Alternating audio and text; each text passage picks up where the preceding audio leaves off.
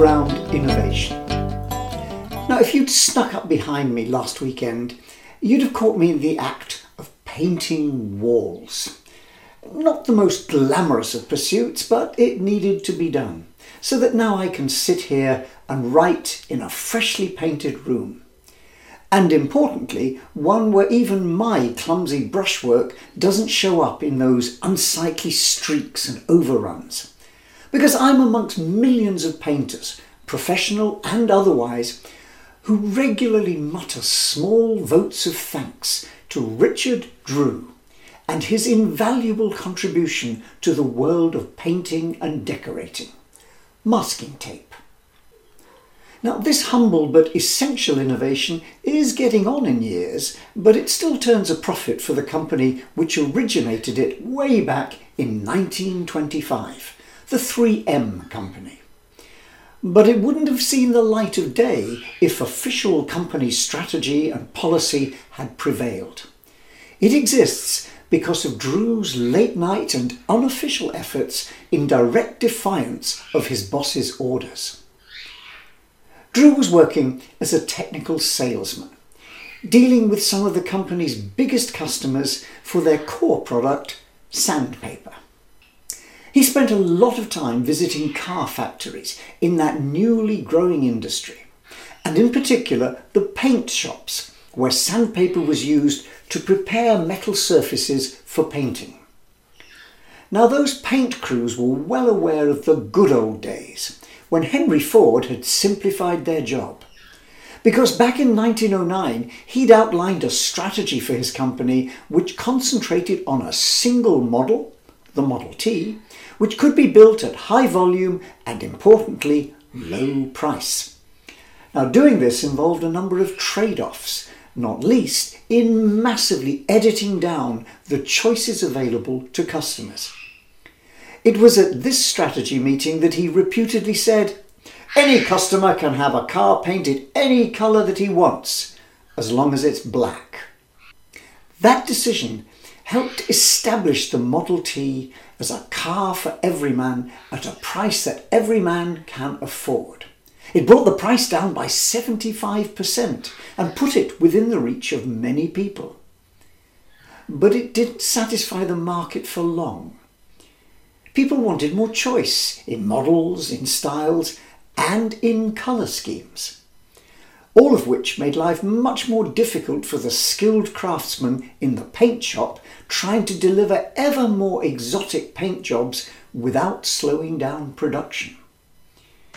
The problem is that when you want to paint with more than one colour, then you need to cover up the area that you don't want painted, which is a clumsy, fussy business. Early attempts involved rags or newspapers, scraps of cardboard, but then they had to be held in place, making a one-man job into a two-man job. And attempts to solve this problem by using sticky tape to hold that mask in place also failed, because the solvents in the paint dissolved the adhesive in the tape, making the whole mask slip and slide all over the place.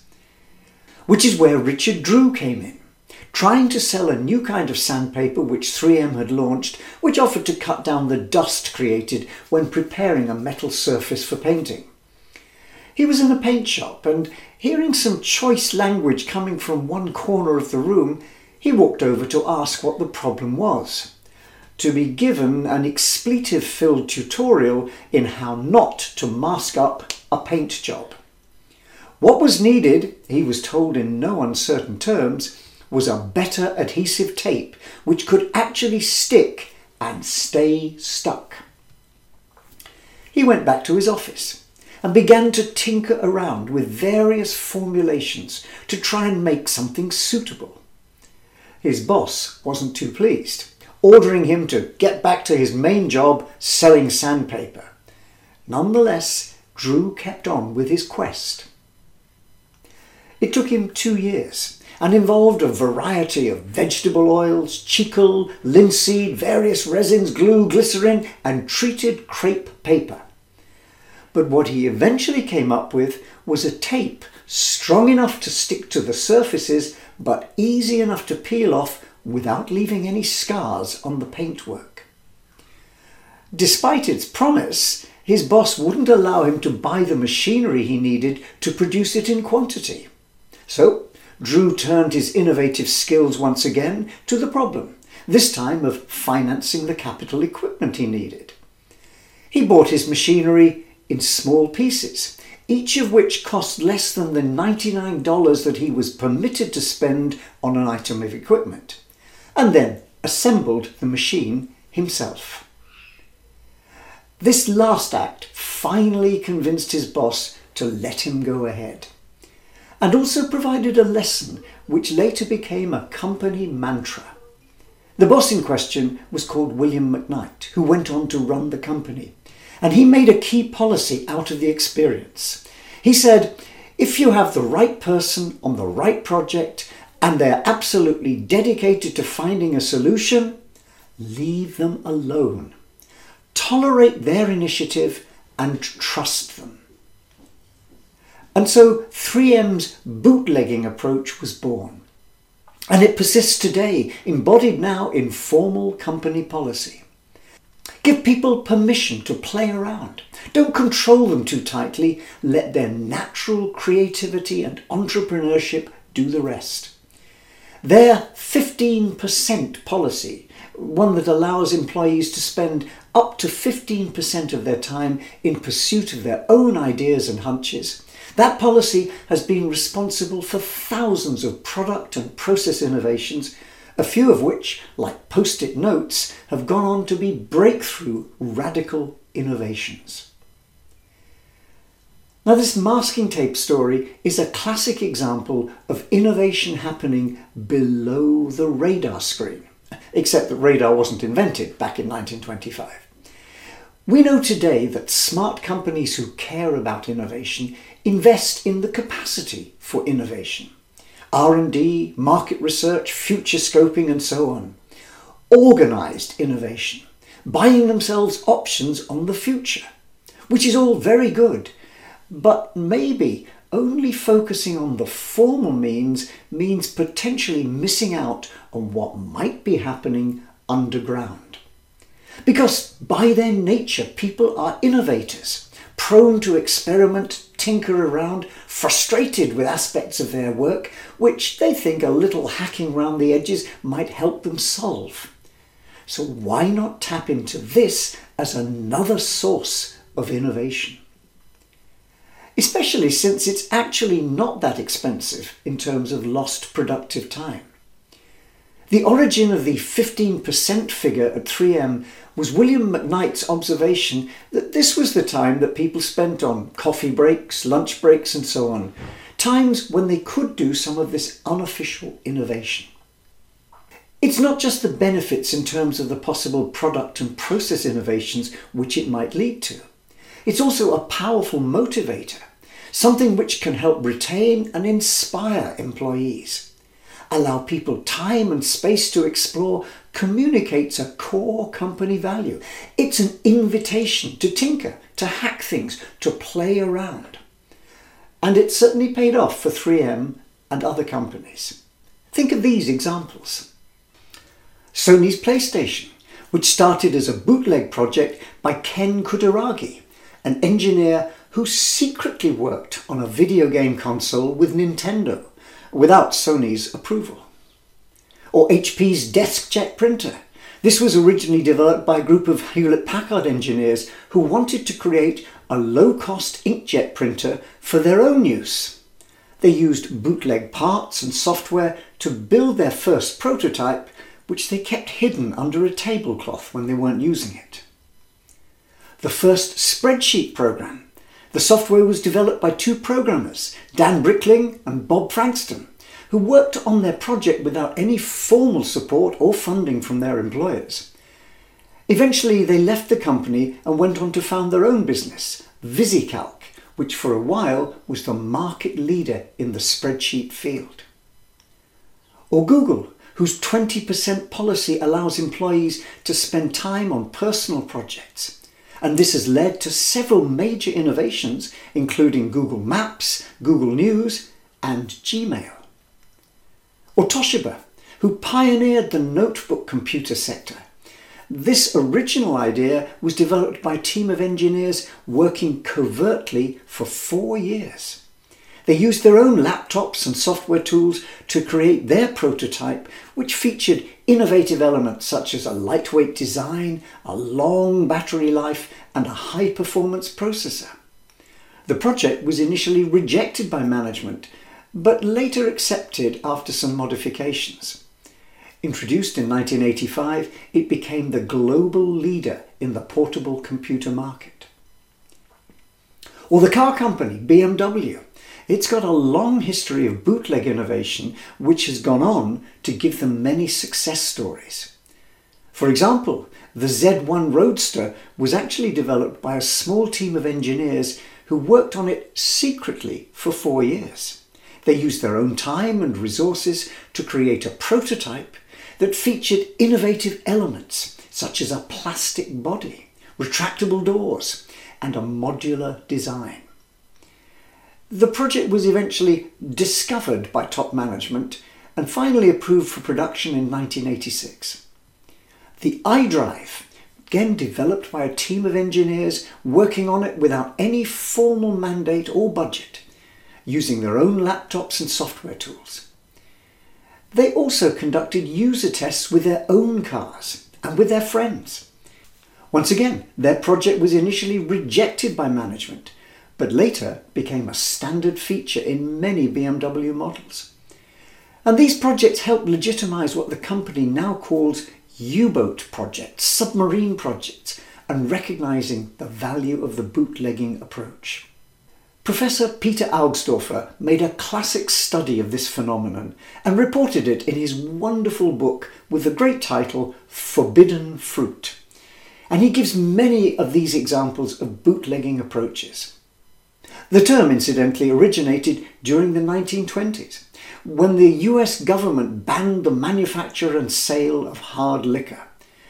The measure didn't have the desired effect of wiping out the industry and sobering up the country. Instead, it triggered a wave of illegal, but at times highly innovative ways around the problem, essentially driving innovation underground and out of sight. This included hiding illicit liquor in the inside of boots, bootlegging. Now, Peter Augsdorff argues that bootlegging can be seen as a form of learning under uncertainty, where employees experiment with new ideas and technologies without formal approval or support. In other words, it's an unofficial extension of the R&D exploration work which companies need to do anyway. Importantly, it's an approach which can have other positive benefits for organisations beyond the innovations which its employees create, such as enhancing motivation and employee retention and fostering a culture of internal entrepreneurship. But of course, it's got its dark side. There are negative outcomes, including wasting time and resources, violating ethical norms, and a very big challenge for those trying to manage it, undermining organisational control and coordination frameworks. Augsdorfer originally wrote about this 25 years ago, but a recent article in the Sloan Management Review reminds us that such underground innovation is alive and well. Now, it's not a case of one size fits all. Their article highlights a number of different approaches. It also usefully identifies 3 archetypal characters who may be innovators of this kind. They call them missionaries, users, and explorers. Missionaries have a particular interest in the development of the company. Their self-adopted mission is to improve things. Characters like Richard Drew would certainly fall into this category, seeing their own progress as being tied up with the fortunes of the company they work for and tapping into its resources to help them achieve their goals. User innovators are essentially frustrated in what they're doing. They develop hacks and workarounds to solve problems, particularly in the area of process innovation. And their ideas can often be surfaced through suggestion schemes and other mechanisms. And explorers are concerned with pushing the frontiers of what they do. sometimes going in directions which the company doesn't believe is possible. The risk here, of course, is that they pursue their ideas too far, detracting from their mainstream work and official company strategy. So, what makes underground innovation work? Well, it's not simply waving a magic wand, Harry Potter style, and casting the innovate spell. No. Instead, a number of things need to come together. First of all, allowing space, time, access to resources, and so on. The exact amount, whether it's 15, 20, or an even higher percentage of time, is irrelevant. It's the signal that matters. It communicates that it's okay to experiment round the edges and that there won't be negative consequences for such action. What appears to happen is that this represents a small amount of investment on the company's part, but it encourages employees to spend much more of their own time and initiative, often working long, unpaid hours in pursuit of their ideas. At the limit, as Paola Criscolo and her colleagues point out, there are good examples of bootlegging arising from contexts in which there's no formal space or time allocation, but still an underlying perception that it's okay to dig around a little. Another important feature is the need to give boundaries, defining the space within which innovation is possible and permission to explore there. You can see why. It wouldn't be a good idea, for example, to allow unlimited bootleg innovation in the formulation of sensitive pharmaceutical products. But that still leaves plenty of scope for such innovation outside of that. It's also important to establish a development pathway to pick up on those bootleg ideas and do something with them. There's no point stimulating lots of bootlegging behaviour if employees have nowhere to channel their ideas once they start to develop.